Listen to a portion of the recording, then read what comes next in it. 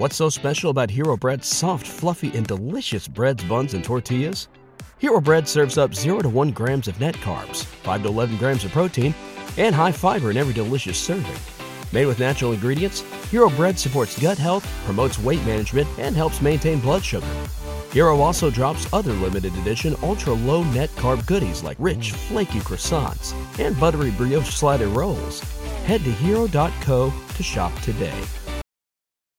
I got stuff for you. Holy moly. I need to get some snakes and release them around my house. But they love eating people. They love eating kids. These guys are the scientists of the supernatural, lecturers leaving lessons for inquiring laymen. They are applying the scientific method to a world that baffles science. They are the cryptids of the corn. Every day that you open your mouth, I know, right? I'm more convinced that you're abducted by aliens. No. And it just stood up. I mean, it just like kept going and going. And she goes, what the? These are idiots. I was laughing reading this because I already knew how you would feel. Idiot. What part of the story fits your balloon? Well, this isn't a UFO. But who else has big black wings and red eyes? Batman. Well, Mothman. Oh, yeah, Mothman. Well, everyone, I think we know exactly what it is. So say it all with me. It was the sandhill crane. Would you try it? No. You wouldn't eat it? No. Why? Because they're probably toxic. There'd be a lot of poop in my pants. I've seen a 6-foot alligator go swinging through the air and slam into a tree.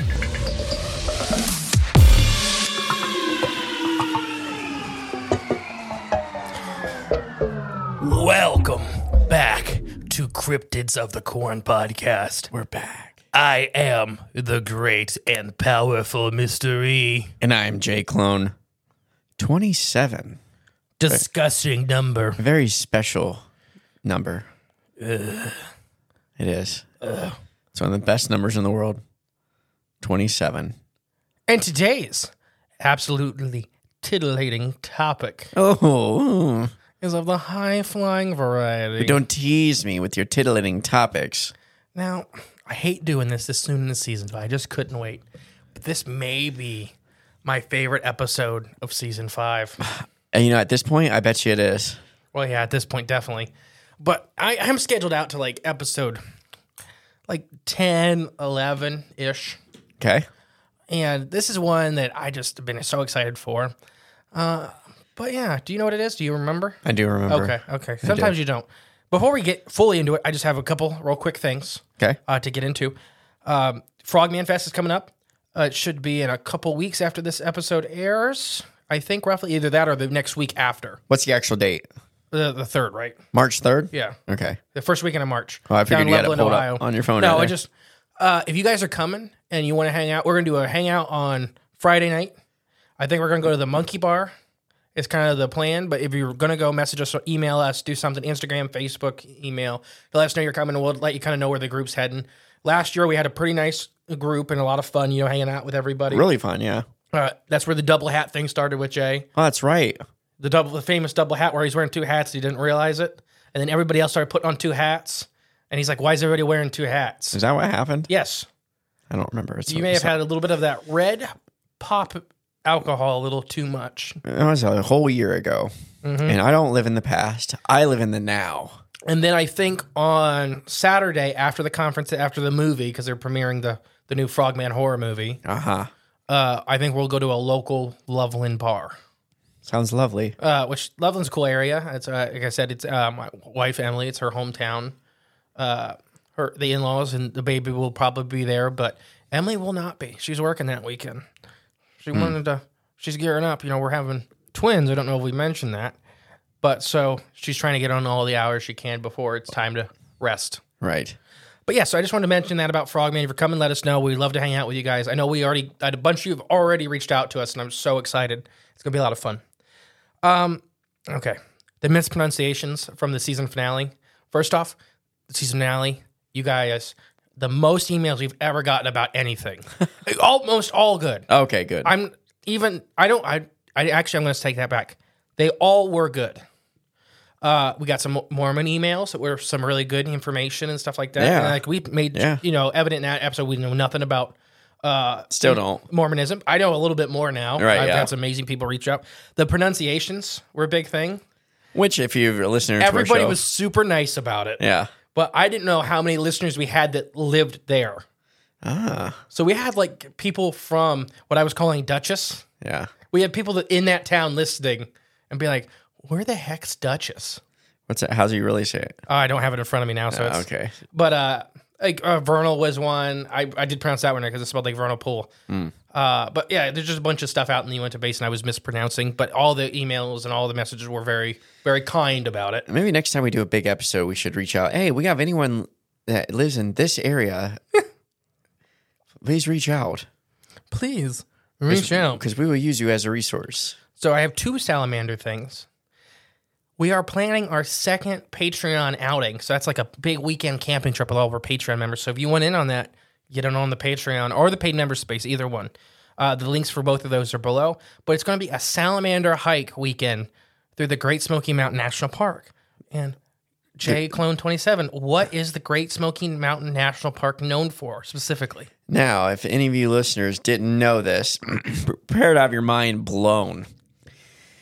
The Tennessee, the Great Smoky Mountain National Park, is famous and known for being the most biodiverse place on the planet for amphibians, Specifically? salamanders, and newts. There's 2 species of salamanders that are only found in the park. Ain't that insane? Yeah, and the So- first time me and Emily went, we had like a crowd, not on purpose. It was just me Yeah. and Emily doing our hike. Gathering. And I was telling everybody, like, the Smoky Mountain Dusky Salamanders, the rare one.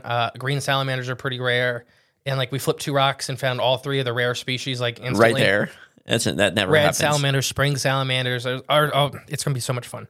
So if you want in on that or you want more information, join Patreon or the paid member space. They're the same basic thing. It's just if you don't like Patreon, we have an alternative. And I know there's a couple of people on there and working it fine. They were really enjoying it. So it does work. I finally got one person to tell me it worked. Woohoo. And it wasn't me. Now, speaking of salamanders, we're going to go hunt the Trans Alps giant salamander. We're going to do that in most likely 2025 in the early summer, late spring, somewhere in there. But there's a Kickstarter for that. So if the Kickstarter gets funded, we'll do it. If not, it's fine. It's just how life works. So the Kickstarter will start mid-March. So kind of watch for that and it'll run for 2 months. But yeah, we have biologists, we have treasure hunters, we have underwater photographers. Jay bought a Underwater rover. 500-foot depth limit. Yeah, which was, I'm in the hole for a little bit, but you know what? When it came available, I had to do it for the documentary. So we have a really cool team put together, and it's really the best team probably ever assembled. if it's still out there, we're gonna find it. Yeah, We have. Well, I worked with salamanders, but we actually have I can't name them yet, but a state salamander biologist or herpetologist is coming with us also that works with hellbenders. we got a loaded crew. Yeah. So looking for hellbenders, which are really hard to find, which are giant salamanders. Yeah, So we have people that are professionals at looking for things that are hard to find, and they find them. But that's pretty much, I think, all of my stuff. There was one comment about Native Americans from the season finale, that they were killing each other well before we got here. And sure they were. People do that. All people have done that forever. yeah. I don't think I ever made any comment that they weren't. But for the Uinta Basin, specifically, we're talking about a lot of the white settler and Native American conflicts. Right. So just saying, that was just a notion that got brought up. Okay, I was gonna say what was the context for, but all right. Yeah, now to us, it's like 3 months ago. It Yeah. feels like we're Feels recording like that. Felt All like right. 3 months recording it. We're going to talk today about, You want me to say it? yeah, Aeroplankton. I'm trying to be nicer to you in season 5. Well, I just thought this one's literally right down your alley Oh, don't worry. This will be probably the most sciencey episode that we've ever of done. season 5. Oh, just of season 5. It's going to be up there, top 3 or 4 most sciencey episodes. All right. Because there's not very much with what we would call the paranormal, supernatural, or cryptozoological until kind of the end. Right. So it's really all just stuff that's documented. So aeroplankton, or aerial aeroplankton life are tiny life forms in detritus that float and drift in the air, carried by most of the wind currents. Most of the living things that make up aeroplankton are very, very small to microscopic in size. Many of them can be difficult to identify due to their tiny sizes. Scientists collect them to study in traps and sweep nets from aircraft, kites, balloons, and the device we talked about in our early organic UFO episodes, like the Hesterdendi-like devices. It's funny, the nets they're using, the sweep nets, are almost the exact same one we use for plankton. Okay. And larval fish, because there's some species of larval fish that are microscopic. Really small, yeah. So it's just kind of neat. Once again, when we talk about this, it's going to be literally, it's called aeroplankton because of the mimicking of the oceanic life. And we've talked a lot about whales in the upper atmosphere. And now we're going to talk about the building blocks. The little guys. Once you start hearing some of these numbers, you're not going to believe it. How much they line up or overlap or what? Yeah, it's just crazy. So, they use kites, balloons, but this is mostly limited to the... Stop yawning. I'm trying to hide it from you. This is mostly limited to the troposphere, the sphere we live in, and we'll talk about it a little bit into the stratosphere. Oh, no way. Mm-hmm. But yeah, aeroplankton is made up mostly of microorganisms, including viruses. And they've identified, you want to guess how many species? How many viruses? Or wait, what'd you say? How many species? Oh, sorry.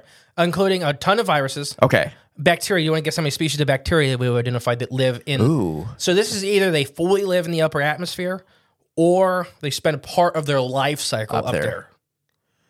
6. 1,000. Now here's the fun one. Okay. How many species of fungus do you think we've identified in the upper atmosphere? 800. 40,000. Oh, yeah, that's pretty different. Huh. It's almost like they're all mushrooms. It's like, that's 40,000 different Species, yes, in the upper atmosphere. And now, once again, that's not saying they all live in the upper atmosphere, their entire life cycle. Right. It just, some of it is spores, which we'll talk about. Some of it is actual growing mycelia networks that are kind of floating like spider webs or kites. Okay. Oh, that's kind of creepy. Mm-hmm. Isn't that weird? A little bit. And how maybe a couple 100 million years of evolution may have turned them into giant organic UFOs or something? I don't know. We'll talk about that. It could be a possibility. It's a possibility. Anything's possible. Hundreds of thousands of species of protists, algae, mosses, and liverworts, which are plants that live in a part of their life cycle as aeroplankton. Often others, things like spores, pollen, and wind-scattered seeds also end up in these big blooms. Makes sense. So there's just a lot of nutrients. Up That's what there. I'm getting at. Yeah. A lot of food and a lot of life built around these things. We'll even talk about some of the arthropods that end up there. Like crabs? Crabs, insects, that kind of, Okay. arachnids, those are all arthropods. And That's right. Think of the exoskeleton guys. So That's pretty much right. all arthropods. Not all, but... So what do you think so far? It's teeming with life in the atmosphere. Whether you know it or not, or you can see it or not, there's a lot of stuff going on up there. Yeah, and it's really, so far, very, very highly mimicking the open ocean environment or any water environment. So we're going to talk a little bit more. Small drifting aeroplankton are found everywhere in the atmosphere, reaching concentrations up to 10 to the 6th power microbial cells per cubic meter. Okay, that sounds like a lot. It's 10, like the number 10. Right. With 6 extra zeros. Oh, no, I get it. I guess just picturing it in your head is hard There's to that do. many microbial cells in square meter in the upper atmosphere. Yeah, that seems dense. It's not like super dense, and that's an average, right? Some areas, which we'll talk about, the actual clouds of these things. Yeah. Think back to our raining meat, our blood clouds, and all that stuff. Yeah. They may have already been proven, and nobody's really connected the dots. Okay. So, anyway, small drifting aeroplankton, they're highly concentrated. Process such as aerosolization and wind transporting determine how microorganisms are distributed through the atmosphere. Air mass calculations globally they are vastly different depending on where you're at. Okay. With these creatures floating in the atmosphere. They travel across and between continents very easily, creating biographical patterns by surviving and settling in remote areas. So they have found, there's a question of some of these fungus, some of these plant life and stuff like that, of how they're ending up so far across different continents. Mm-hmm. And they almost always end up in extremophile environments. So maybe like there's a spring on the top, a warm water spring on the top of a frozen mountain. Okay. So there's like 60 cubic feet of habitable land. And you have a type of fern that's only found in the Pacific rainforest. And it's there. And it's there too. Okay. So we don't have any fossil record for that. So how did that species get there? Well, there's a good chance it was aerial drift. Right. But yeah. Blown up in the atmosphere and landed there. Well, what are the odds it lands in that one specific spot? Well, it's more that these plants and fungi and small animals do the number strategy, pumping out billions of spores. So the odds are one of them is going to land Yeah, there. 'cause they sprinkle kind of everywhere. Right, yeah, that makes sense. And they just don't take hold where other stuff is. Yeah. Or if they land on an ice sheet, obviously it sucks. Yeah, I ain't going to do nothing. Yeah. At least, maybe in 10 million years when it's not there, or the continent cruises into the tropics. It just all, it livens up. But yeah, we're actually mapping these biographical patterns. And we are seeing these jet streams essentially, but the larger ones for life in the lower and upper atmosphere. Already in this amazing. It's intense. We're mapping platonic life like we do in the ocean. And once again, where you see these giant plankton blooms or these schools of plankton where they're ending up, you normally find whales and a lot of fish and stuff like that. They're the base, they're the building blocks for a food chain. Well, if something's of that out there in that abundance, something's going to eat it. Something has to. I mean, Right. Or else it'll just grow. They just keep multiplying and multiplying and multiplying, right? yeah. Wouldn't that just be the case? Yeah. And like I said, a lot of this stuff isn't fully living in the upper atmosphere its entire life cycle. Right. But they are spending a good portion or some part of their life cycle up there. A good example for here, terrestrial and aquatic, is horseflies. Horseflies are actually an aquatic insect. And most people, when I just said that, are probably thinking, how is a flying, biting insect an aquatic insect? Their life cycle starts in the water. They are aquatic grubs. They spend until they hatch and come out. Didn't know that. Yeah. So a lot of those actually biting flies start their life in aquatic states. I can't stand those things. So that's kind of the inverse of what's happening here. Yeah. Some of these life cycles are starting in the upper atmosphere and then maybe ending up in water or terrestrial. Work their way terrains. down. Yeah. Trickle down. Trickle downs. So as well as they are colonizing pristine environments, these globe-trotting behaviors of these organisms have human health consequences as well. Uh-oh. Some of the random, weird diseases that have popped up and disappeared, maybe as far as human history, Right, yeah. may be a result of these giant biological patterns in the upper atmosphere. And that every once in a while, a thunderstorm knocks enough of these down to kill a town. Makes people sick. Yeah. And then it disappears again. Is that... Oh, I never thought about something like that. So, because these plankton have, depending on which species, whether fungus, virus, bacteria, whatever, have evolved separately for such a long time, but they're still related to us, they can make us very sick. Right. But they don't spread very good on the ground. They're carried by air. So if they get dumped on a town, the town dies. Right, and like a fungus, I mean, Yeah. you can't, like mold, and it's like be breathing in mold. Or virus, bacteria, it doesn't matter Right, which yeah, one. Dumps in this town dies, but nobody can figure out why. Right. Everybody died due to sickness, but when a new person comes in, they don't get it because they weren't there when it was dumped down there. Right, exactly. And a lot of these around thunderstorms are weird weather phenomena. That would make sense. They're kind of, imagine this thunderstorm is scraping the bottom layer off and throwing it down towards the on you. surface. Yeah. It's a good thing onions grow underground, because if they got whipped up in the upper atmosphere, you'd be toast. Now, here's one you probably have no idea exists. No. I'm getting more and more excited. We're only 18 minutes in. Right. Airborne microorganisms in the upper and lower atmosphere are also involved in a lot of cloud formation and precipitation. Well, that makes sense. These guys can form clouds from their existence.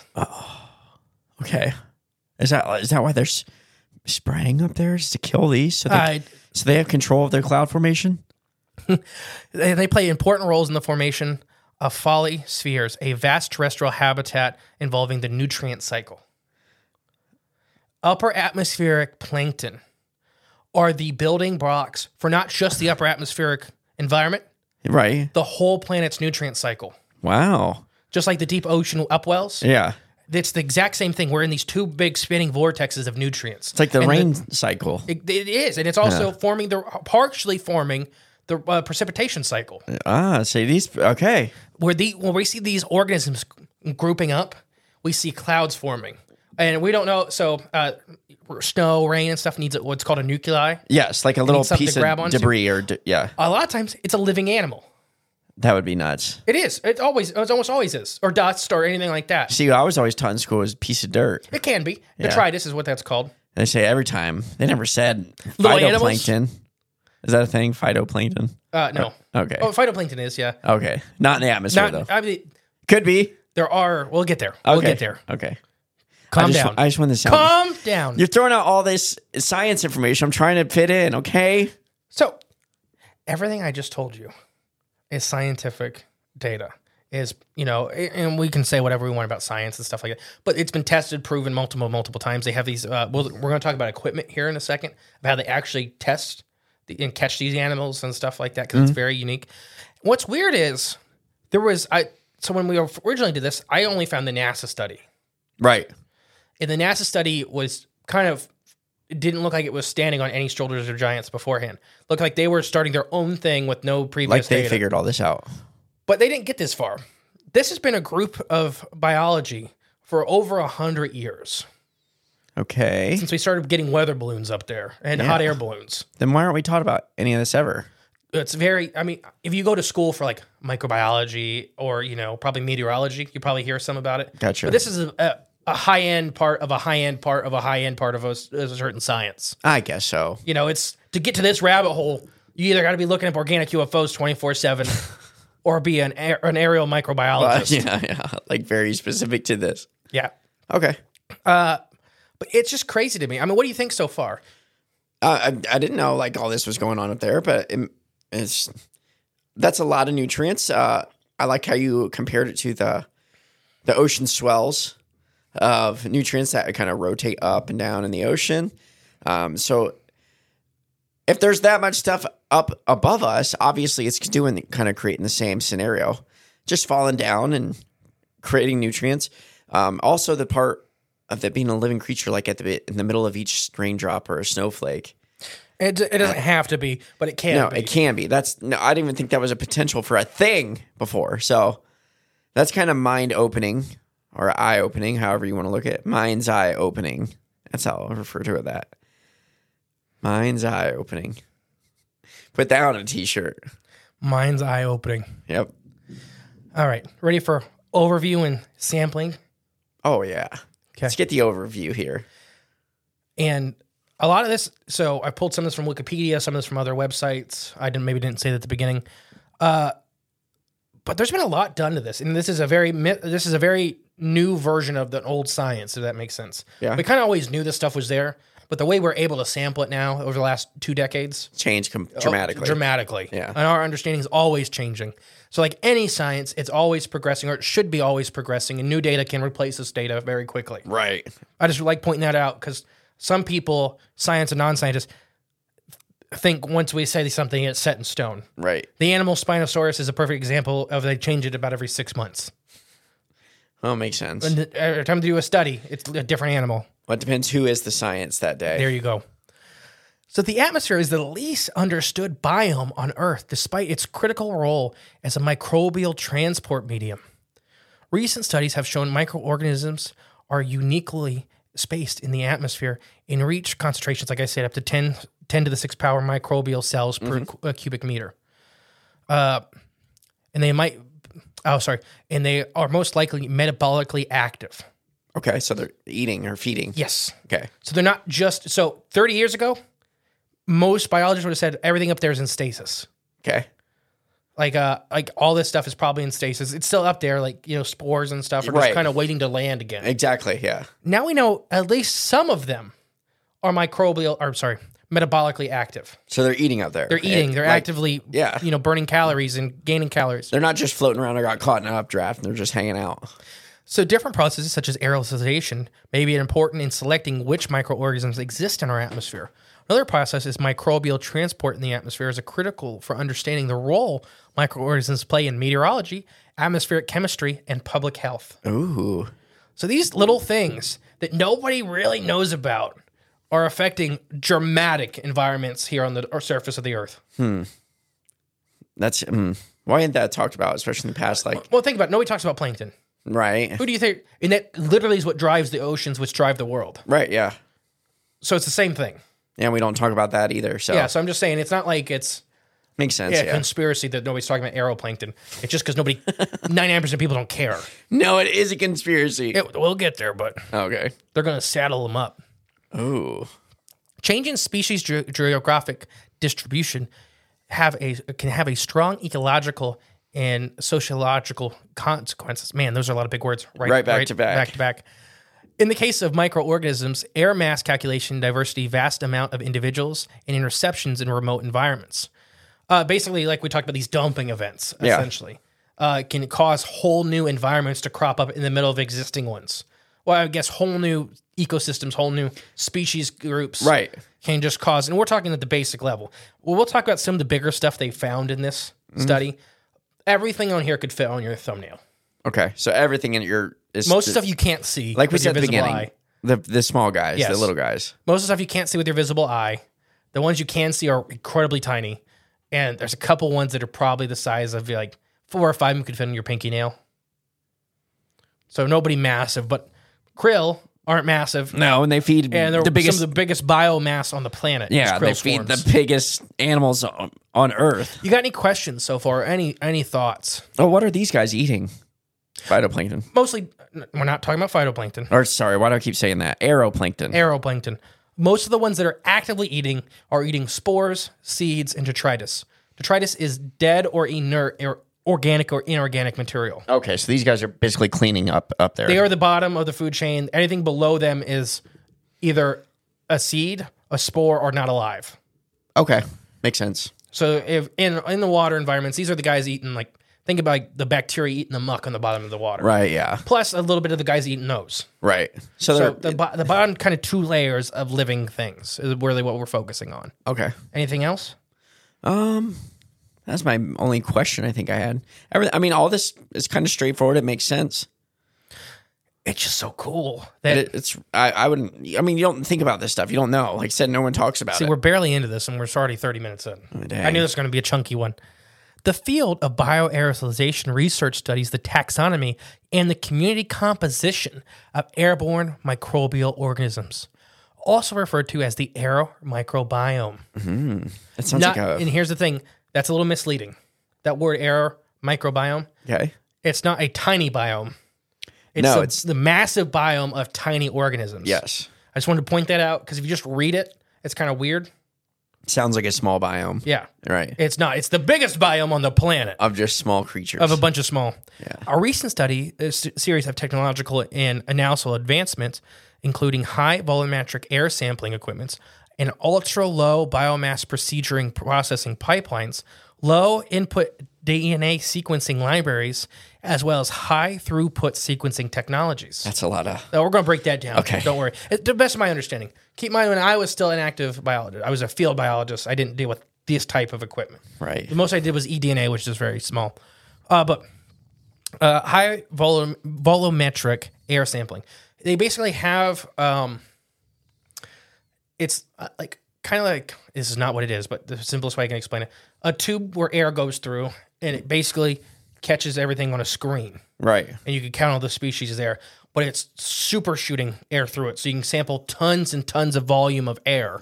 Like a giant traffic cone with a net on the back? Essentially, yeah. But, it's a high-tech device that does this. But it's sampling tons and tons of air in a little area. Mm-hmm. So you can find a lot of stuff. The ultra-low biomass processing pipeline means that we are getting a lot of... It's almost like eDNA in a way. Okay. That we're getting a lot of data from a little bit of biological input. Okay. So to catch a little bit, like the things we're getting with the high volume airflow, we can decide where we can better estimate the biomass as a whole. Low input DNA sequencing libraries means we can take very small fractions of DNA of this community and kind of build a library and see. Okay. Like we talked about DNA sequencing, like they need the library to compare it to. Yep. They need the catalog we have new to systems reference. To help these libraries do better. Okay. And then the high throughput sequencing technology is just sequencing the DNA better. As far as my understanding of these technologies, these are way above my pay grade.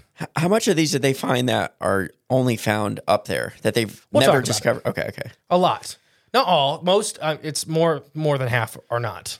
So how do they? Is that then get added to the catalog or the? Why don't we wait until we get to species of the upper atmosphere? Okay. I have a little section called species of the upper atmosphere. We'll put a little pin in that one because you're asking questions that I think I'll answer. Okay. Applied in unison with these characterizations of airborne microbial organism dynamics found in near-surface atmosphere environments. So basically, they're saying we're kind of predicting how we can sample up there with how we sample in the air down here. Okay. Simple. Yeah. Previous studies investigated bioaerosolization using an ACON sequencing focus and a bacterial fractioning of air microbiology, while fungal and plant pollen fractions frequently made understudied. Okay. Fungus is one that gets ignored in this surveys a lot because they're too different and they're too hard. There's just too much of them. There's tons and tons and tons of them, species-wise. Yeah. There's a lot of them volume-wise, and they're very different to the plant people. They're not plants. So the plant people in these studies don't deal with them. Even though some plants that we're going to talk about have spores, like ferns. Ferns spore like a mushroom. Okay. But they're still alien to the plant people. The animal people, the microbiologists that are dealing with, animals, bacteria, that kind of stuff, they're alien to them too. Right. So you need, a fungal expert to really dive into these, and there's not a lot of those on the planet in general. Maybe you should be an aerofungal. I couldn't do it. Why? We'll talk about the spores of these guys. I couldn't do. Salamanders are hard enough. Come on, you can identify any fish on the planet, probably. I can see a fish. Well, true. And not on the planet. Fair enough. Definitely not on the planet. Oh, come on. Don't sell yourself short. So in recent years, next generation DNA sequencing technologies such as meta barcoding, as well as magnogenomics studies have been providing new insights into microbial ecosystem functioning and the relationship with the microorganisms maintaining within our own environments. And there have been studies in the soils and the oceans and the human gut and everywhere else. Our last big frontier in this is the upper atmosphere.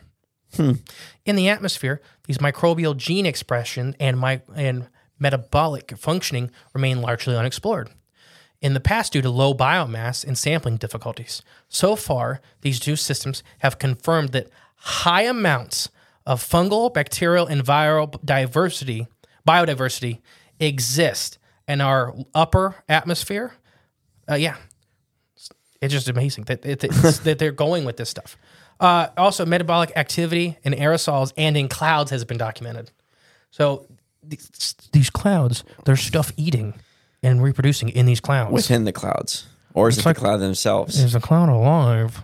Or is there something alive in the cloud? Or have we talked about, maybe sometimes these things are wearing a cloud? Yeah, it's like covered. Oh, how weird is that? I've never heard that before. Clouds throwing up blood or whatever, Yeah. Never heard it. Species found in the upper atmosphere. Before I move on to this part, which is I'm very excited for, what do you think? Any questions? Any thoughts? No, it's all very, straightforward. Let's keep going. So we're going to talk about these things up in the upper atmosphere, the different types and then the species within them. Like I said, this is very, very not studied yet. They're gearing up to it. They're trying to understand. The early studies, there was low biomass, so they really couldn't figure it out. These new systems, they're getting there, but there's still a lot. So a lot of species can be mis-ID'd right now because they're similar to maybe a terrestrial cousin. Okay. Or we just don't know their species. We have tons and tons and tons of fungal spores and tons of bacteria and tons of small arthropods. And don't know who they belong to? We don't know their species. Okay. But we're finding so many of them, they can't categorize them fast enough. And it happens with, especially arthropods and bacteria on terrestrial and aquatic surfaces. Yeah. That happens a lot. That when you get into a new environment, let's say you find a new deep sea volcano. Each deep sea volcano's ecosystems are completely different than every other one, unless they're really close. Okay. Because it's cold in between. Right. So you have these organisms that are hyper-evolved for extreme hot, like the ironclad snail we talked about. Yeah. And even each species of ironclad snail is different on a different volcanic vent. Makes sense. Their species is one volcanic vent. Because they ain't jumping around from right, because they vent to can't. vent. If they're surviving in 500-degree water, they can't survive in 30-degree water. Right. You got to pick one or the other kind of deal, unless you're a tardigrade, which they come up. I guarantee they're up there too. Oh, they're just up there cruising, doing the cha-cha slide. They're driving little ships. Yeah. But I want to talk about what these guys look like. Like I said, I can't provide you a species name, but I can kind of tell you what these look like under, these microscopes and stuff. Okay. So first one we're going to talk about is pollen grains. Pollen grains? Okay. That's pretty common. Yeah. Effective pollen dispersal is, is needed for genetic diversity and fundamentalness for a lot of species on the planet, for plant life. The effective transfer of pollen guarantees successful reproduction of flowering plants. No matter how pollen is dispersed, the male-female recognition is possible by mutual contact of the stamen and pollen surfaces. So yeah, they're just saying that they're releasing these pollen to try to hopefully meet a female. When we used to go to Canada and go fishing, we go up at a certain time in the summer. All the pine trees, everywhere's pine trees. You hit some time of the year, they were all pollinating. Oh, and literally through the sky or through the air, you couldn't. It was like fog, but it wasn't. It was just straight pollen. And then they would, like on the water, it would all collect on top of the water. It looked like soap, like scum or something. I've seen that with the pine trees. It's like yellow. Yeah, yellow, green. Yeah. And it's just everywhere. It looks like scum, but it's pollen. I think we were in Georgia when we seen it. It's nuts. Somebody hit one. Oh, yeah. And the whole tree, it's like snowing. Loses a cloud. Yeah, like it's crazy. So allergy diseases are considered to be one of the most important public health problems affecting up to 35% of humans worldwide. There is a body of evidence suggesting that allergy reactions induced by pollen are on the increase, partially in high industrial countries. So basically, there's this thing that people are having these allergic reactions with the species of tree or plant or whatever, and they're nowhere near them. And for years, it was a mystery of how this was happening. And now we know that these pollen clouds are essentially getting in the upper atmosphere, riding these jet streams around, and dumping on some unsuspecting city. Now, industrial countries, there's a couple different reasons. Industrialization can make you more susceptible to these things, like being around pollution and stuff like that. Another thing we'll talk about is air blockers or air brakes. Okay. Like mountains and skyscrapers. So that can cause this stuff to shoot up or slam right down. Oh, gotcha. Okay, both. So if you're in Chicago, for example, you can get dumped on by pollen from California. Ooh. Because it's kind of riding. Until it hits that building. And it's also hitting the Great Lakes and the buildings, and it just kind of dumps. Okay. So I'm assuming you've seen what pollen kind of looks like, right? Oh, yeah. Most species of pollen are either, like, best way to describe it, little tiny balls with little spikes on them. You ever get one of those stress balls at Walmart? The little kids' toys. Yeah. They kind of look like that. A lot of them are just round, purely smooth. There are some that are triangles. Some that are Pac-Man-like. There's all kinds. Didn't know that. Mm-hmm. Now, the next group is much more interesting when it comes to us talking about living things, bigger living things in the upper atmosphere. Fungal spores, or their version of zygotes. Okay. So spores don't have to be just like a fungus's seed. Okay. They can actually kind of form into their own thing with their own mycelial networks, like a kite. That's some strong seed. Yeah. These guys are wacky looking.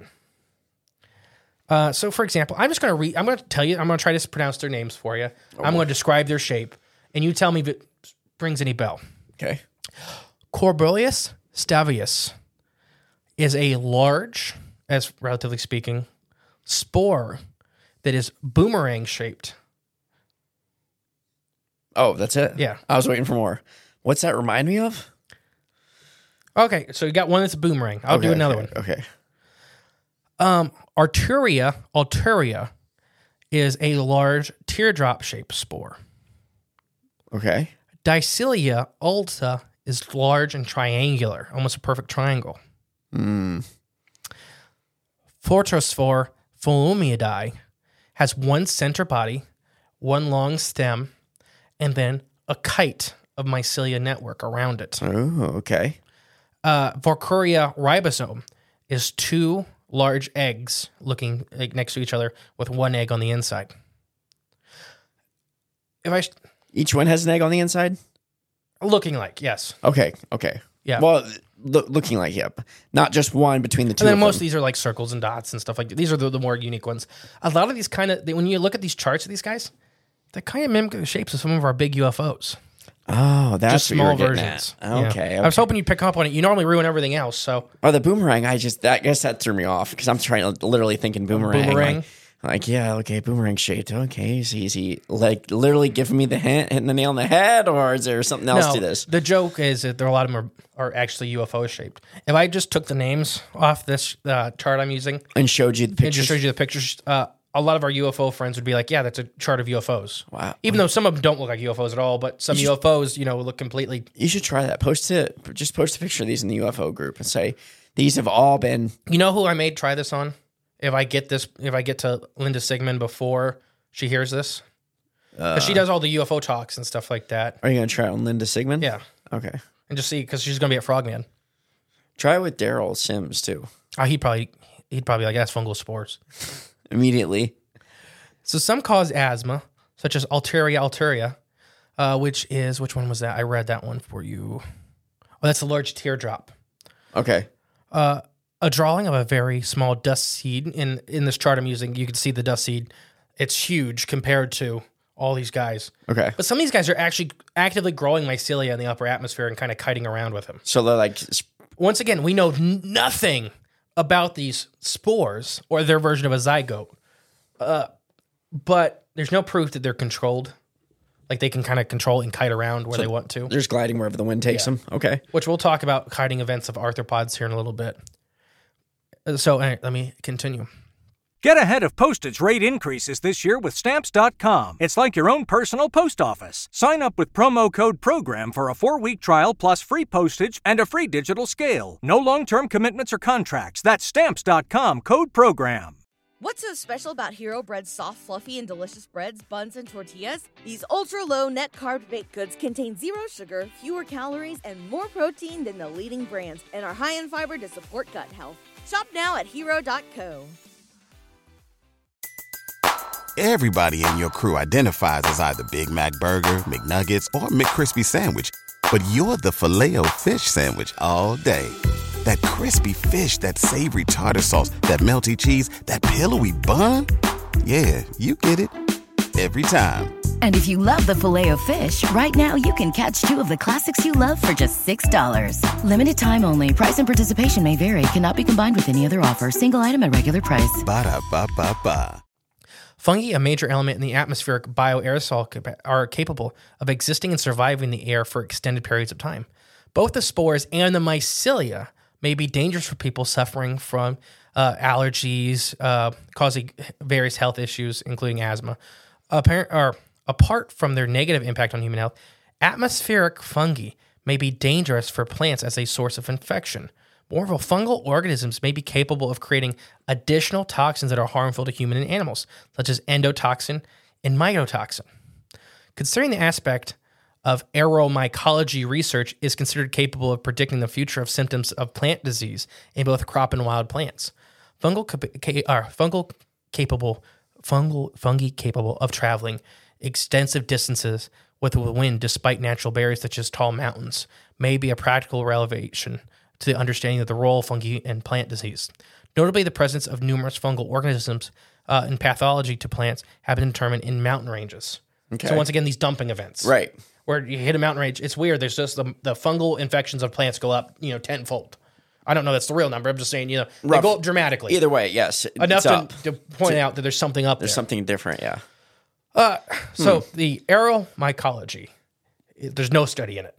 Very limited. I mean, what the 2 paragraphs I've just read, was the bulk of it. There's probably 3 more paragraphs out there somewhere else. See, if I go back to school, I could go to school with something like that. I can. You see, the problem is you need a teacher to get a degree in it. True. I'll be like, well, yeah, I'll be the new teacher. I'm the science. That's what I'll say when I become the teacher. I'm the science. Yep. So fungus have effectively taken over our upper atmosphere, like every other environment. So did they take it over? They've always been that. Well, they took it over just a long time ago. Okay, yeah. A wealth of collective evidence suggests that asthma is associated with fungus and is triggered by the elevation of the number of fungal spores in the environment. Interesting enough is reports of thunderstorm asthma. Ooh. You ever heard of this? I have not. So have you? A little bit. Raina would always, my sister has asthma, would always get sick around thunderstorms. She has severe asthma. Wow, okay. And we never knew why. Now this is probably it. So, and now a classic study in the United Kingdom, an outbreak of acute asthma was linked to the increase in Diarrheum aerospores and sporobimureous aerospores associated with severe weather events. Okay. So thunderstorms are associated with spore plumes. When spores concentrate increase dramatically over a short period of time, for example, from 20,000 spores per cubic meter to over 180,000 spores per cubic meter in less than an hour. That's a lot of spores. And it's all species of spores mixed. Right. You know, fungal spores in pretty much every all air on the planet right now. So we're breathing it right now, Yes. probably. But the problem is when it gets overloaded. Okay, gotcha. Our bodies, especially if you're prone to it, can't deal with the new output. So these species we don't know extreme amounts about, and there's other species kind of cryptically hidden in here that they are kind of being pushed along by thunderstorms or being knocked down by thunderstorms. Okay. So they can either be getting picked up from the ground from fungal bodies actually spreading spores right then and there, Or to thrown being down. knocked down. Yeah, Isn't that crazy? it is kind of crazy. Fungus are taking over the upper atmosphere. Everything's mushrooms. Everything's mushrooms. Everything. Hell, there are other sources considering pollen and pollination are causes of also thunderstorm asthma. Thunderstorms just pick up a lot of this stuff from the upper atmosphere and drag it down. Like we've talked about with the big guys. Almost all the They big get guys we were seeing are right before Or right after storms. Yep. But like we've talked about, if the aeroplankton is concentrated right before or right after a thunderstorm, you would expect to find the fish and the whales. Right. They're going to come down and eat, right? Mm-hmm. And they're probably using the same jet streams and the same, or they're reliable to the same weather patterns. There's also correlating evidence that links dust blow off the Sahara to predicted emergency room emissions in Trinidad. So it's picking it up, throwing it up our atmosphere, and kind of where it falls off the Sahara is in Trinidad. It just happens to be the main landing spot. Yeah. Well, I guess if weather patterns are like, somewhat consistent, that makes sense because things are going to get caught up. And yeah, in it's that going to weather keep happening. pattern. Yeah. And like they're saying, they're mapping this bio-aero pattern is now, and it's a very limited understanding. You can kind of look up a map of it. It's very limited. It kind of just looks like a bunch of little swirls. Yeah. And they're like, okay, it kind of travels here and goes back around. But they think it's one global organism event, like a giant coral reef. Okay. Billions of individual little organisms that are making one big living system. Gotcha. Yeah. Any questions? No. There's also more spores, like we talked about with ferns. Ferns are plants that produce they're vascular plants that deposit spores. And they're also pollen grains and fungal spores or components of aeroplankton. Fungal spores usually rank first among all bioaerosol contributing due to their count of numbers, which can reach anywhere between 1,000 and 10,000 per cubic meter on average. Okay. So just saying, fungus is definitely the biggest part of the upper atmospheric biosphere Compared to any other by thing. tens of thousands Okay. Even clouds? of living things, Oh. of material that's alive. I was just joking. That was the one wrench I could maybe. have thrown in there. Now, here's the one that some of our more keen listeners probably have picked up on already. I said arthropods earlier. Yes, you did. And, arthropods are insects, arachnids, crustaceans, that kind of deal. Exoskeletons. Exoskeletons. So have you remember Charlotte's Web? I think 2. No, it was 1. It was 1 when the babies all started leaving. Have you ever heard of raining spiders? Oh, I've heard of that, yeah. Okay, so a lot of these species of spiders, for example, it's called kiting or ballooning. Right. And they're not actually flying. A lot of them are using static electricity in the air to get pulled up. Oh, yeah. Did we talk about this on the show? A little bit before. Okay. Maybe a year and a half ago this time. It's been a while. It's been a long time, but I remember having this. So spider ballooning structures, it's a black thin point representing this. They kind of give a chart that I'm using.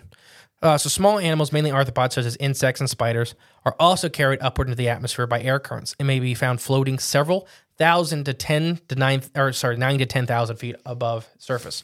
That's right hitting the layer. Yes. Going from the trope to the strat. Yep. Like it's that 10,000 foot mark is right where it's at.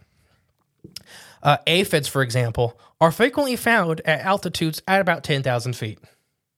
Just a whole bunch of aphids. That's weird to find up there. Aren't those the little green bugs? Yeah. Okay. That's one version of an aphid. There's tons and tons of species of aphid. There's horned gotcha. aphids, and that's a huge group of insects. They're the ones that eat all your plants. Some of them do. Oh, okay. You're talking green garden aphids, yes. Yes. So ballooning, sometimes also called kiting, is the process in which spiders, for example, and other small invertebrates move through the air by releasing one or more glossomers of thread, catching the wind, causing them to become airborne at a mercy at the air currents. The spider's usually limited to individuals of a spider or a spiderling after hatching. I was reading the line back. Oh, gotcha. A spider or a spider hatchling will climb to as high as it can. It'll stand and raise its legs in an airborne position upward. It's called tiptoeing. And it'll release a single thread of silk, from its spinnerets into the air. These automatically form a triangular shape parachute, which carries the spider away on an upward draft of wind. The slightest breeze will disperse the arachnid. The flexibility of their silk dangles can aid in aerodynamics of flight, causing the spiders to drift at unpredictable and sometimes really long distances. Even atmospheric sample collecting from balloons up to 6 miles in altitude and ships mid-ocean have reported spider landings. That's pretty crazy. So one of the balloons we were talking about from like the NASA studies and stuff, caught spiders. So we had one person say, I don't remember the name. One person's when we did this on Tony's show talking about them catching stuff, and they were complaining that they caught micro animals, nothing big. No, they caught spiders too. Yeah, which is big. And they made you're talking about stuff that's bacteria and virus in size, a spider, a whole freaking spider, pretty big. Yeah. But in Texas, for example, I think when we were kids, is when the Texas raining event was really bad for spiders. Like whole towns were covered in silk. Tens of thousands, if not hundreds of thousands of spiders. Didn't it look like the fields, the grass fields were like water because there was so much like web? Yeah. Okay. So mortality in these events though are very high. That's not good. No, it's that kind of, it's like sea turtle. You make a lot of babies and just hopefully. Oh, you mean by that way? Okay. Yeah. Nematodes is my next large group up there. I was going to say it's big. It's big airplane corporations killing them all. Nematodes. Nematodes, also known as roundworms, are the most common animal taxa on planet Earth. Period. The only, what I think of, I'm sure you know. SpongeBob. Oh, every the pineapple, and the pineapple shrank to a seed, which pineapples I don't think grow from seeds. I don't know. I don't know either. So yeah, these are the most common animal taxa on planet Earth, but they are also heavily found along aeroplankton. Nematodes are an extensive tropic link between unicellular organisms like bacteria and large organisms such as tardigrades, copepods, flatworms, and fishes. Okay. Fish? Yeah, so these are the group that went from single-celled to multi-celled organisms. These are like the link when you think of quote-unquote evolution. Okay. So nematodes kind of have some stuff that is reminiscent of bacteria and some stuff of animals. They are technically an animal. Okay. Well, I seen on SpongeBob. They had talks and everything. But yeah. And so nematodes, such as amihydroius, using amihydroius is a widespread strategy allowing them to survive unfavorable conditions for months, even tens of years. Accordingly, nematodes can be readily dispersed by wind. However, it is reported that nematodes account for only about 1 to 3% of wind drift animals. That's not very many. Percentage-wise. I mean, if you think about it, you're 3% of any animal, of a whole biome. Yeah. That's a lot. Is it really? Yeah. I guess that'd be a pretty big biome, ain't it? Yeah. I mean, we're talking about the largest biome on the planet.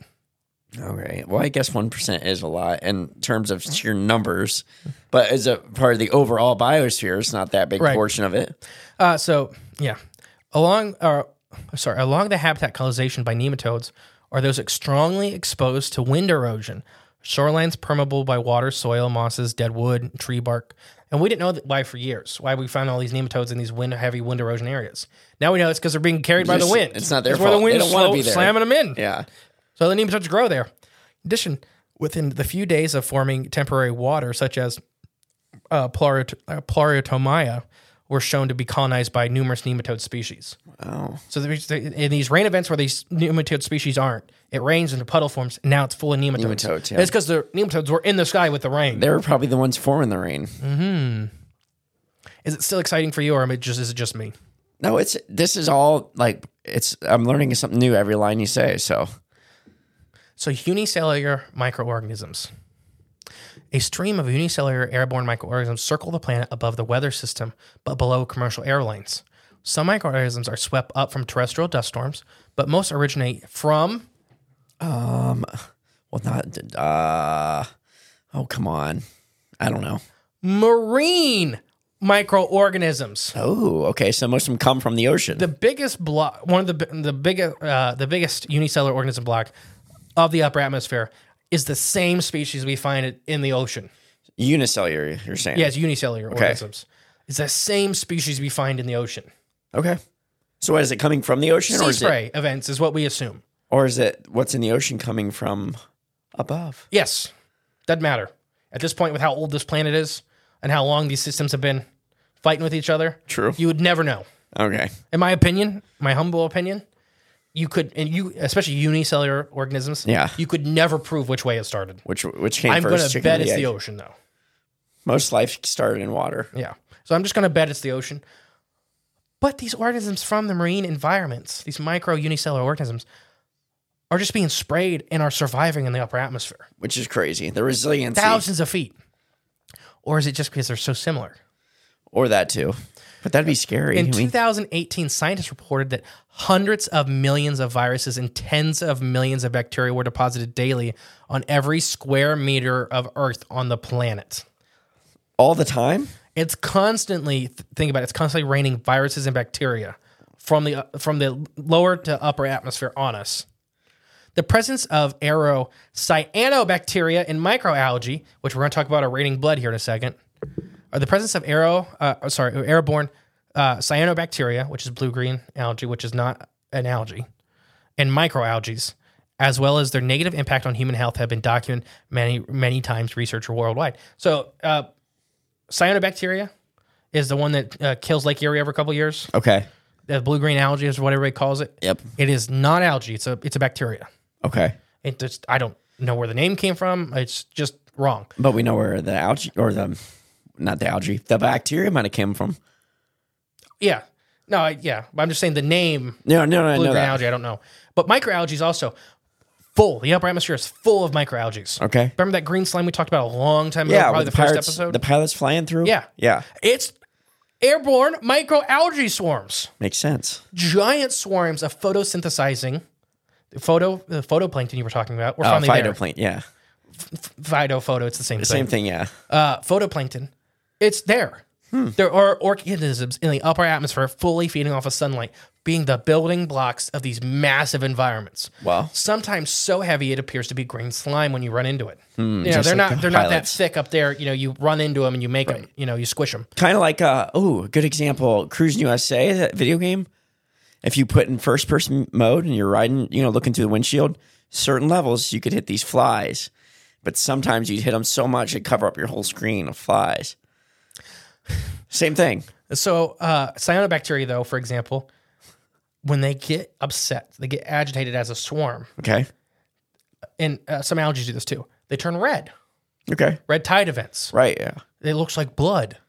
So these raining blood events we talked about, last season, where a cloud, these thunderstorms, which we already talked about today, right. Thunderstorms drag this stuff down, which agitate it. So they turn red and they produce toxins. They're all mad at the... Well, they produce toxins too, as a defense mechanism. Okay. So not only is it raining what appears to be blood, it's making people sick. When we talked about the raining blood events, it makes people sick every time it rains blood. Okay. It's probably massive swarms of atmospheric cyanobacteria and microalgae getting upset by being pulled down. It's all agitated, worked up. And why they couldn't find any evidence after, because remember, they tested... When we talked about raining blood, they tested the blood and couldn't find it. It was mostly water. Because it's not blood. Because they're not looking for cyanobacteria and microalgae. Yeah. Because there's already cyanobacteria and microalgae on the terrestrial water. Right. So why would they be looking for it it's up like in the the hidden sky? bullet kind of deal. Yeah. It's there. They've seen it. Ah, I see. But it's not the one that they think. Or it's like the ice bullet. Yeah. But it's there still. Oh, gotcha. Well, yeah, like an ice bullet. The hole is still there. Like something, but there's no evidence of it. So this is the second littlest researched area of these cyanobacteria and microalgae.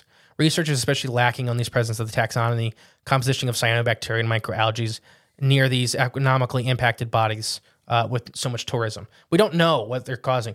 We don't know if, why these rainy events. We don't know nothing of them. We just know they happen. So additionally, harmful microalgae and cyanobacteria blooms, like I just talked about, tend to occur in both marine and freshwater environments during the summer when these things are stressed. They're not animals, sorry. Previous work has shown that the Mediterranean Sea is dominated by several different species, but one of these species is also found in the upper atmosphere, but it may just be a close cousin. Okay. Just a close cousin of the guy. Yes. Second or third? So closer. From doing this, as a consequence of the limited amount of research they've done on this study, bacteria are present in the air up to at least the lowest level of the stratosphere. Okay. So right there, what I just said is already different than everything we've already studied. Okay. They not only are people admitting that there's bacteria in the upper atmosphere of the troposphere, they're emitting it up in the lower levels of the stratosphere. They have just barely started doing the research in the lower levels of the stratosphere and near the ozone layer. Okay. And they're still finding bacterial life. Like still teeming. Yes. Yeah. There's no, in my opinion, I mean, they're worried because the ozone layer, the radiation above it, they say is much harder. And it gets colder, like we talked about, until you get high enough that it gets warm again. Because the atmosphere's weird. Very. Yeah. So again, as this already evident in this episode, there's a lot going on above us that we don't know. We just take for granted. You just look at pretty blue sky, stars at night. But between all that, there's a lot going on. So a lot of these upper atmospheric species are actually ending up around urban areas and mountain ranges like we've already talked about. And that's due to these big wind front, these storm fronts hitting these ranges and either throwing everything up or pushing everything down. Yep. Depending on if it's a high pressure, low pressure, a lot of meteorological events. But I just wanted to point that out there. Clouds also. Clouds are kind of forming. There's some evidence to suggest, like we've already talked about, clouds are essentially living reefs of microorganisms. Like coral reefs are tiny, tiny organisms that build huge bodies. There's some evidence to suggest that these creatures may be pulling the water vapor towards them on purpose by some way, shape, or form, and kind of using it as a more habitable area. They need water and stuff like that. So kind of think of clouds as giant living colonies of tiny animals like a reef or like a cyanophore. Okay. Multiple things doing different tasks. Yes. Yeah. But our giant organic UFOs also kind of look like cyanophores. This is the rabbit hole just gets deeper and deeper. You're blowing my mind. Now, before I get to the big guys or their impact on these little guys and their impact on the big guys, airborne microbiomes is the largest biome on the planet with the least research. We have understood more about the deep ocean trenches than this environment. This is a very new study and very exciting stuff we're constantly finding. Like I said, arthropods and worms and fungus by the hundreds of thousands are being found in the upper atmosphere right now. Which is insane. That's proven. Right. That's not even on to our organic UFO theory. No. Everything we've just talked about is documented, is either proven. Documented or scientists are talking about. Like the cloud thing, the cloud seeding, whether they are actually causing it on purpose or it's just a byproduct, we don't know. I could see some of these swarms causing it on purpose because it's favorable conditions. Right. Like you said. Ecosystem engineers, these animals, these fungus, these bacteria, they do that to make their environment better for them. I like how you said, too, it pulls in the moisture, so it's got that. And then, that can trap more nutrients for them to eat. And water's the hardest nutrient to get. Yeah. And then when they have too much, it falls. It makes it rain. Yeah. Or if you really agitate them, lightning storm. So already we've talked about how rare these guys are. Yeah. How little studies there's been done. So there's not very good pictures of most of these species. It's mostly drawings. But yeah, so I have a couple artist renditions, and I'm just going to hand you the iPad for a second. Okay. Because I think this is about to blow your mind. All right, let's see this. So these are all kinds of aeroplankton. Whoa. Now, but look at them. Kind of describe what you're seeing. It looks like a... Have you ever been in like science class and you look under the microscope at like a little pond water? And stuff like that. Pond water, yeah. How many of those look like our organic UFOs, though? Oh, 1, 2, 3, 4. Oh my gosh, big time that one. Okay, there's more. Don't go too far down. Don't go. Don't ruin my ending. No. Just those two pictures. Okay. Yeah, the ones in color are just getting a little better to look at. Oh, and then there's some. Look at that. There's ones like they're zooming in on. I think they are so small that they. But how crazy! They look like our living disc. They look like our jellyfish. They look like all these UFOs, our balloons, our manta rays. There's literally one in there that kind of looks like a big manta ray. Yeah. How crazy is that? No, this is weird. Some of these do, and they look like other like biological things. Like this one looks like a lady's uterus, or wouldn't you say? There's a lot of animals that look like that. Okay. Well, then it's mimicking other. It's just mimicking all sorts of different shapes. Yeah, favorable shapes in other life. In nature. So there you go. One of the things. So I have two thoughts with our you biologist and nailing all the terms just right. So I have favorable shapes in nature. Two thoughts with our giants. So before I continue, to understand, in a lot of marine biology books, there's a saying roughly goes, to understand whales, you must first understand plankton. Mm-hmm. So for us, and I really think it is important, to understand what we believe are living up there, these massive organisms. You got to understand these their little food guys. source. Yeah. Because these are the building block of their environment. They're hyper-defined building blocks, too. They may be one of the oldest environments on the planet. So that string thing you've seen, those are mycelial networks. Yeah, okay. That's like the mycelia, the roots. Holding it all together, yeah. Like coming out of one of the spores and going, like making it like a net or a kite or, Yeah, something to catch air and move around easier. So I have two thoughts, and then I got another surprise article for you. Oh, I love surprises. Two thoughts. First one is some of our giant organisms are, quote unquote, actually cyanophores. A bunch of these little tiny guys holding together. So when we did our live show, one of our first live shows, we showed that video of that sparkling cloud that was full of little fish. Yep. I believe, personally, now or back then even. Then I talked about it a little bit. Now doing this research, I 100% am sure, in my personal beliefs, that's what we were seeing. So everybody didn't go to the live show. It's like a cloud glides in, and you can see these glimmers in it. And the cloud has like a gaseous edge to it, but you can tell there's something more solid-y in the middle. Rather than just your plain old cloud that's fluffy. It is gliding. Yeah, it's moving. I think not that like was a normal... a colony of microorganisms from the upper atmosphere that it's either holding on to water vapors or producing them as a defense mechanism or a cloaking mechanism for predators. Okay. So it's a cyanophore. These giant, and we talk about ocean cyanophores, are gigantic organisms they appear to be. Yeah. Except they're actually billions or millions, if not billions, of tiny little organisms working in tandem together to form one big body. So I think that's what some of these events are happening. I wonder too, like it just, them collecting together to make that body, and that's the same thing how if they are like the clouds or what forms the clouds, just the way the sun reflects off them, it's automatically that white, looking cloud color. Yeah, mycelia networks, when you actually can see them, they look like that. Yeah. So what if it's a body of mycelia, these actual big fungal colony, is kind of holding on to itself and it just appears to be cloud-like. Right, exactly. Not necessarily that's trying to like camouflage or blend in, but it's just kind of the byproduct of being up there. It's just, I wonder too if, let's say we could somehow recognize what's a normal just cloud and what's maybe one of these guys, if you could like differentiate right then and there, like the difference between, because there's been times, I'm sure you've looked up at the sky and noticed like, oh, well, there's, it was clouds full of skies, but one of them's like floating under different or just, way or whatever. Just looks different. Yeah. So did you see the confessionals just posted today a video of three giant circular clouds kind of going against the grain in the middle of the cloud bank? Oh. But you can see them just diffusing the clouds around them. Oh. So it could have been three gigantic colonies. Yeah. Wait till these things like team up and I they have realize. another one for you. Oh, no. So what do you think about that? That some of these are actual colonies of these little tiny guys that we can document. Yeah. But some of them are forming massive bodies, and that's what we're seeing. Like man-o-war jellyfish. Yeah. Yeah.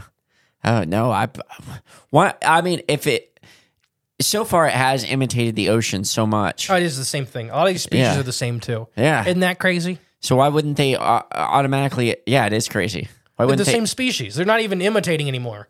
They're literally spraying up from the ocean and just living in the upper atmosphere. Just doing it up there instead. Like, this is nice. And they figured it out because some of those shapes you can tell they're meant to be in the wind or just be in the wind. Oh yeah, no, there's definitely a lot of aerodynamic ones. Now, here's my last, well, not my last thing, but one of my another big twist for you. Oh, I'm another so excited. twist. M. Night Shyamalan. So think of the open ocean sunfish. Okay, the big guy. The biggest big bony fish on the planet. As heard on, if you wish to learn more about that. It never aired.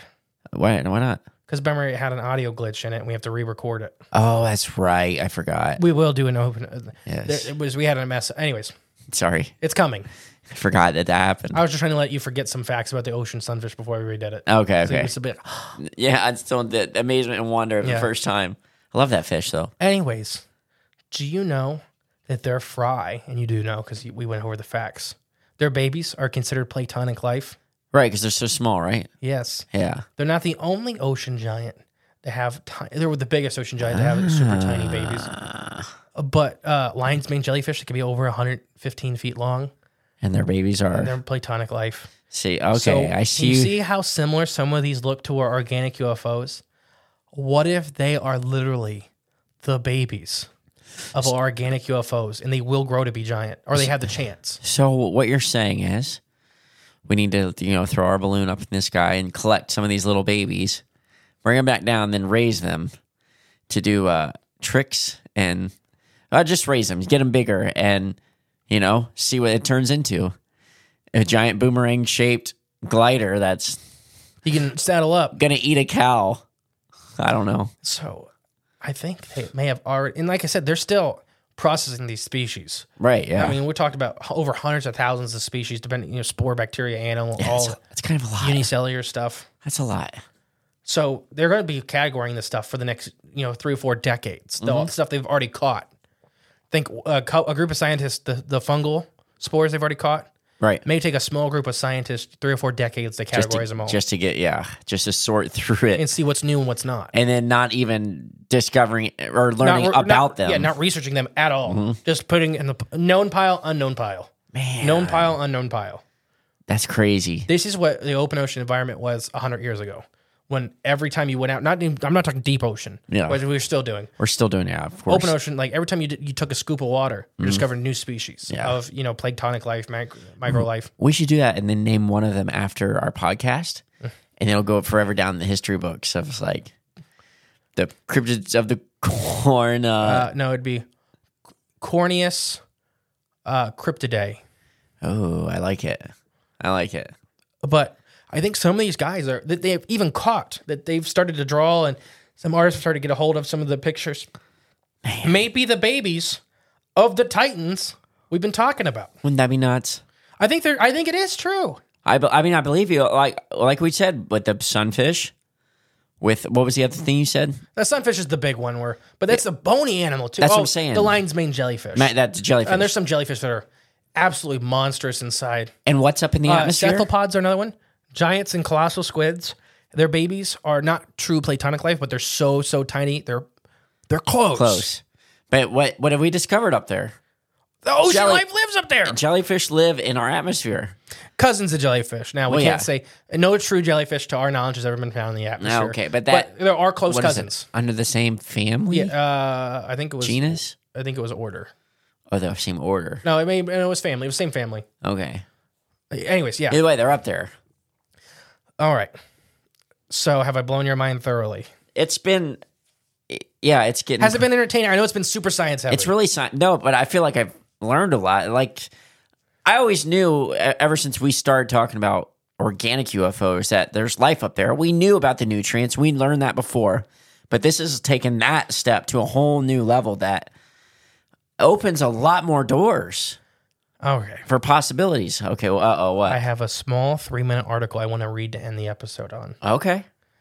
So I came across this crazy article and the similarities. So it's called Co-Migration. Aeroplankton is the name of the article by Brandon Yondell. This was written in 2016. That's not, okay. It's not that long ago. A pretty good time ago. 8 years ago. Before the NASA study. Yeah, actually it was before any of this study. Yeah. So this is right at about 3 years before this was the pinnacle of just understanding what aeroplankton even existed. Okay. Before just thinking it was a small handful of species. You would think at some point somebody would have just threw a net up in the air, then looked at it under a microscope and seen like, oh my goodness, look at all this. So I found this article on some absurd website. Angel Fire. No, it was a good website. It just was like... I'm just kidding. The website had nothing to do with anything like this. Okay. It just seemed like one of their authors, like me, got passionate about the aeroplankton subject and just wanted to write a small article about it. Gotcha. So I just thought, I'm just read his article and kind of see. It's really weird. I'm ready to hear it. Many occupied regions of the world are turning arid due to rapid change in the global climate.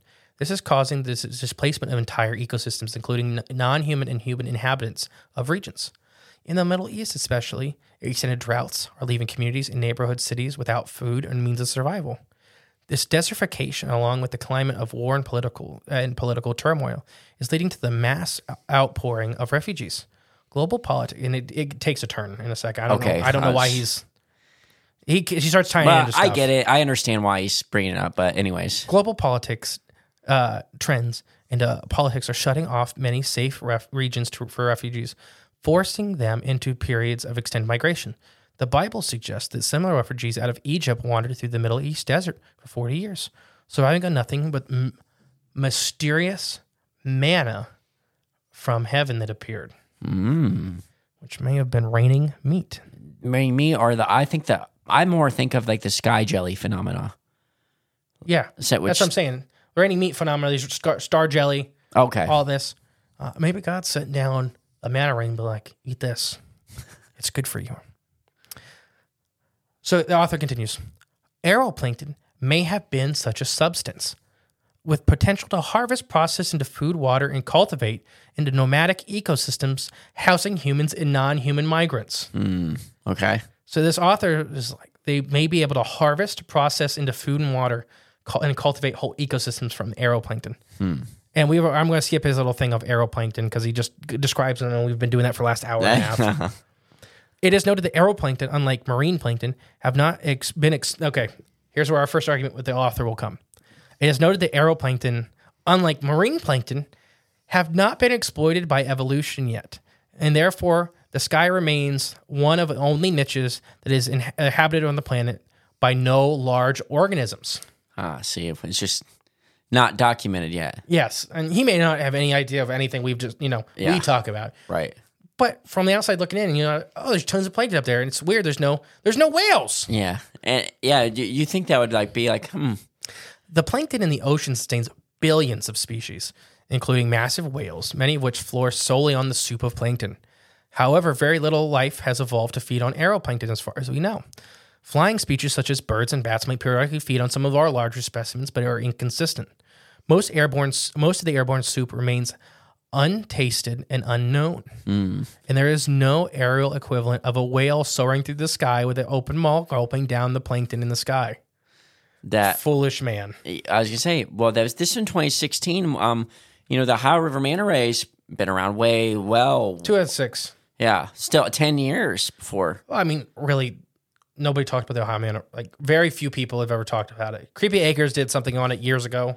But I mean, it takes one quick Google search to search for atmospheric life. But nobody called that. Remember when we read it? Nobody said it was an atmospheric animal. I guess. It said Ohio River manta ray. Yeah. Even when you see the cryptid wiki thing, everybody thought it was in the Ohio River. I guess, yeah. I don't know. You got to keep. We're coming from a mind looking into this. True. Stuff. Yeah. From the outside looking in, it's impossible to find. Yeah, I get it. Yeah.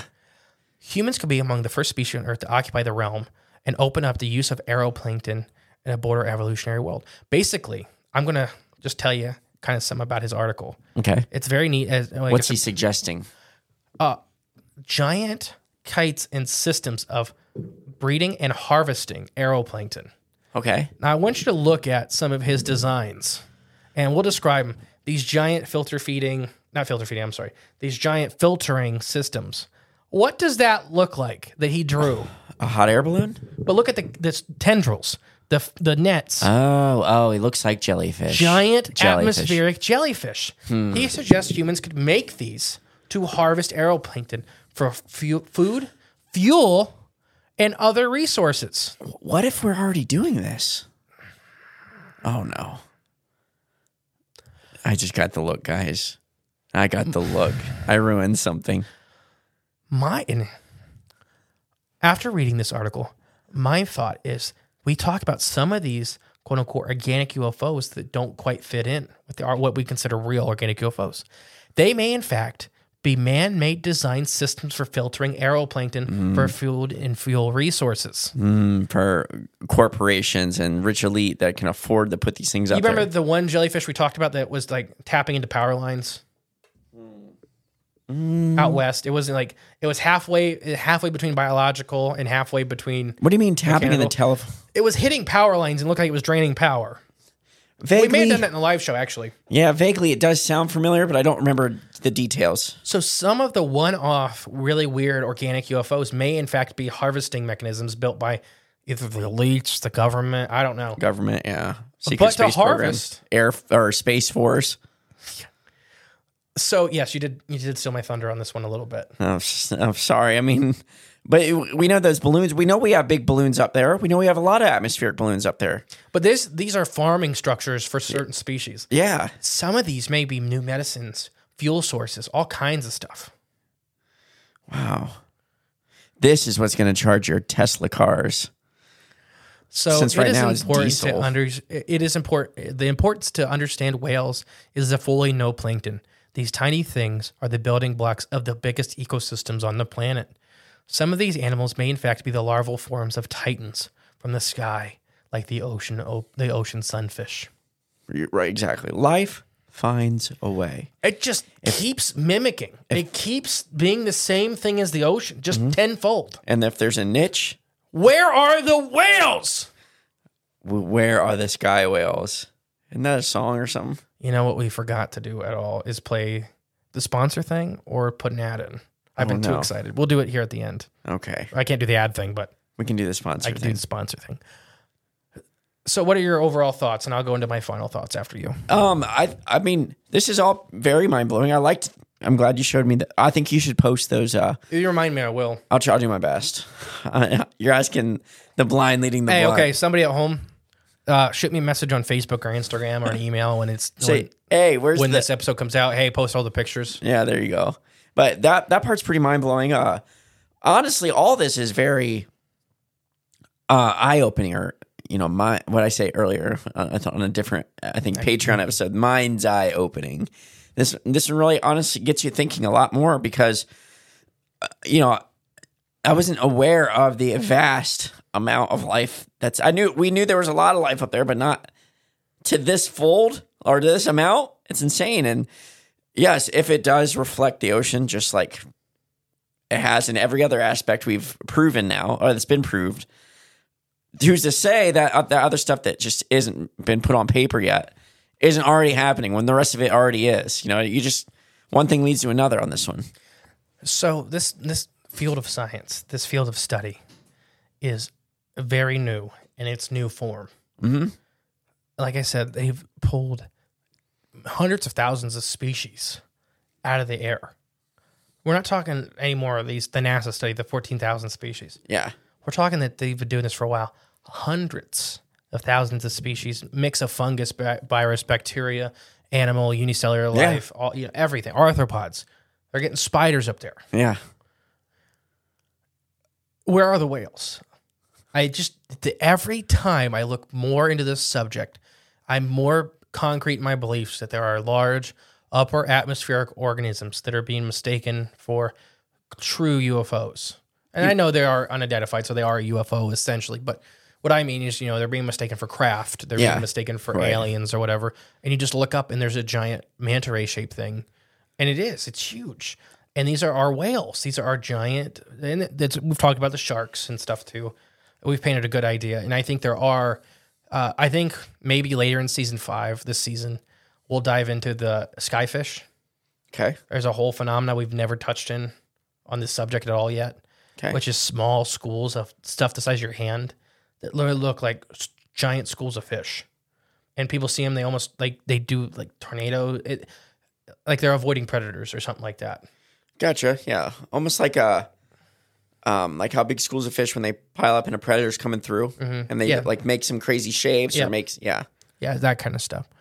So I think even the connection that this episode has with the ocean, that some other species are from the ocean. So it's just the same environment. It's just so similar. And we keep painting the same picture. We keep beating the same horse, but there's more and more evidence. Mind-blowing. This one's been a lot more. And I really think in the next decade, we'll have one of these guys land on a slab. I think the jellies and the mantas are kind of hard because I do think they're mostly gelatinous. They'll fall apart before they fall apart and they break apart. Yeah. I do think some of the smaller ones are more hard-bodied. Kind of like a barrel-eyed fish's head, Yeah, there we go. That's this week too. Okay. I'm trying to think of how all this Joe's schedules work. But yeah, so I think this just proves gives more credence to the idea of supersized entities in the upper atmosphere. I think we have to put a call to arms, to our listeners. Write your local congressman, send them a letter and ask them, where are the whales? Where are the whales? Nothing else. Don't explain yourself. No, you can write Aeroplankton. Just name all the stuff that you get 15 words. Yeah. To name all the, I'm asking you to, all the little, Aeroplankton. You got. Fungus. Yes. Yeah. You got this. Arthropods. That. Where's the whales? And then at the end, where are the whales? And I just think we're at the bottom of their environment. So think of us as in the deep ocean whale fall events are the ones that have died, the ones that are sick and we see. Yeah. Whale fall events are super rare. Yeah. For a whale to die at the surface of the ocean. And make it all the way down. Before something else. Before it's into such small pieces, it doesn't matter. You can't see and I think that's what's happening with these guys. These giants, the true. But I do think some of them are like reefs. Some of them are these living clouds we've talked about. Yeah. They make like the carnivorous clouds we've done and stuff like that. Maybe tiny groups of these guys that are hyper carnivores. There may be a whole colony of them living over the Bermuda. Like the what's that one cloud that feels like a cat's tongue? Yeah, so there's that's the dog's tongue. Dog's tongue. That's I thought it was cat. No, because that's the clouds in Ireland, and then the pink carnivorous cloud in Florida. That one. Now, the Florida one. That's the pink carnivorous cloud. Yeah, that like bones fall out of. But you're right, yeah. And what if they're it's pink because it's agitated, like you said. Mm-hmm. And then the ones over Bermuda are green. Yeah. And how many weird paranormal phenomena in the Bermuda Triangle? I know there's a different season finale. Were green. Like it's like all these weird phenomena that'll be like this happened, my plane acted weird, and then there was a green fog, and then green fog, and then green, and it's just maybe it's an area where all these nutrients and stuff are small things, whatever you call it, microorganisms are getting pushed to and gathering in this area, and then they're all banding up and like attacking everything that flies in, planes and anything. That's why they all go missing. Then occasionally they don't get enough planes. Let's go down and get a ship. We're hungry. And just eat all the people, and that's where the ghost ships come from. Yeah. As in ghost ship is an abandoned ship, not a ghostly ship. Right, like the Flying Dutchman. Yeah. Different things. Another SpongeBob reference. What is going on? Hopefully, everybody at home, you've enjoyed this heavily science episode. Yeah.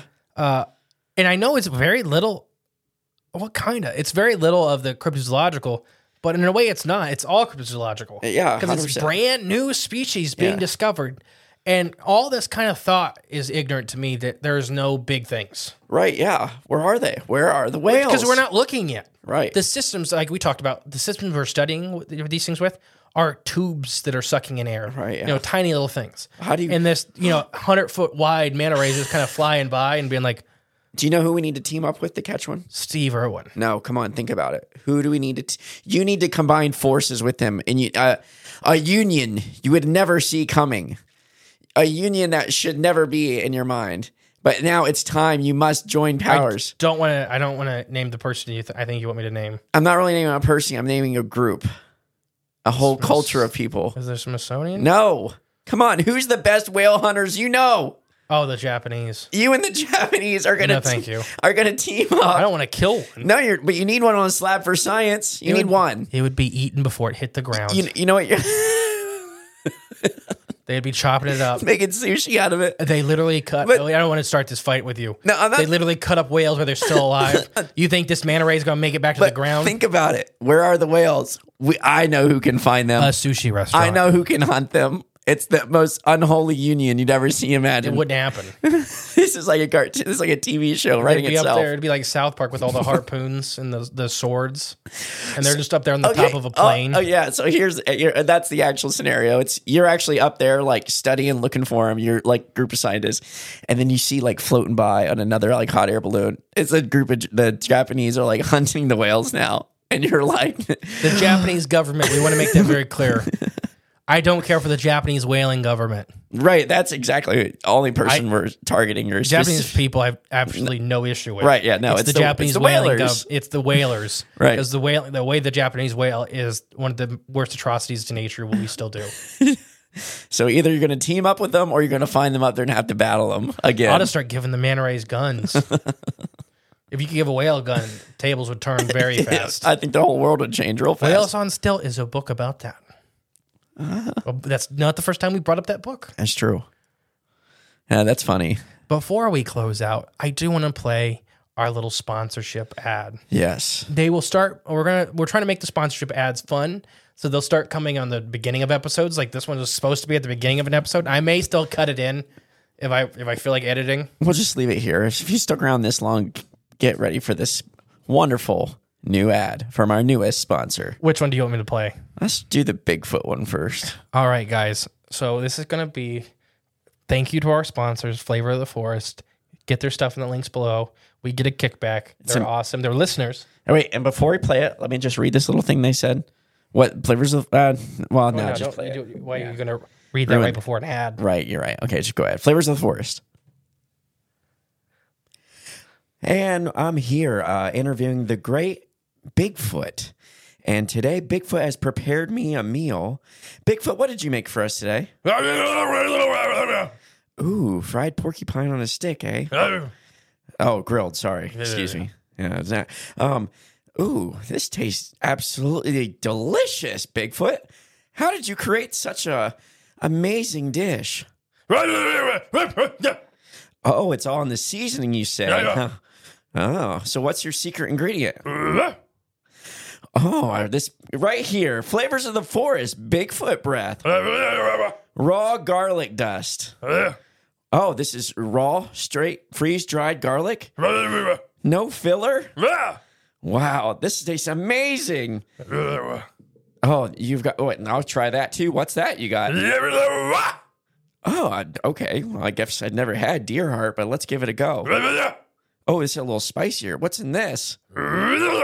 Spicy raw garlic dust? Wow, also from Flavors of the Forest. Well, where can I find this? Oh, in the links below. So if you're looking to season up your meal today, why don't you go to the links below. Reach out to Flavors of the Forest at flavorsforest.com and get you a bottle of raw garlic dust or spicy raw garlic dust, also known as Bigfoot breath. Just talk to you later. And there's our newest ad from our... I can't wait for the other one. Oh my gosh, the ones. So just so you guys know, peel back the onion a little bit, or peel back the garlic here on this one a little bit. Yeah, we just on the spot, like, okay, let's do some fun ones. So it's hard to talk like out of your butt when you're. I did fine. Well, I know you did because you were leading it. I struggled. We'll get better. I'll get better. We'll script them out. But yeah. So hopefully you guys have enjoyed this episode. Yeah. Hopefully this gives you some more insights of this environment ideal we're building for the upper atmospheric organisms. I have been the great and powerful mystery. I've been JClone27. We'll catch you next week with more Critters of the Corn. Bye. Hey guys, thank you for listening to Critters of the Corn podcast. Remember, the best way to support the show is share it with a friend. But if you are craving more of the J clones and more from Mr. E, there's always extra content on Patreon and our paid member space on cryptidsofthecorn.com. We'll catch you next time with more exciting, fun, and informative information. Bye.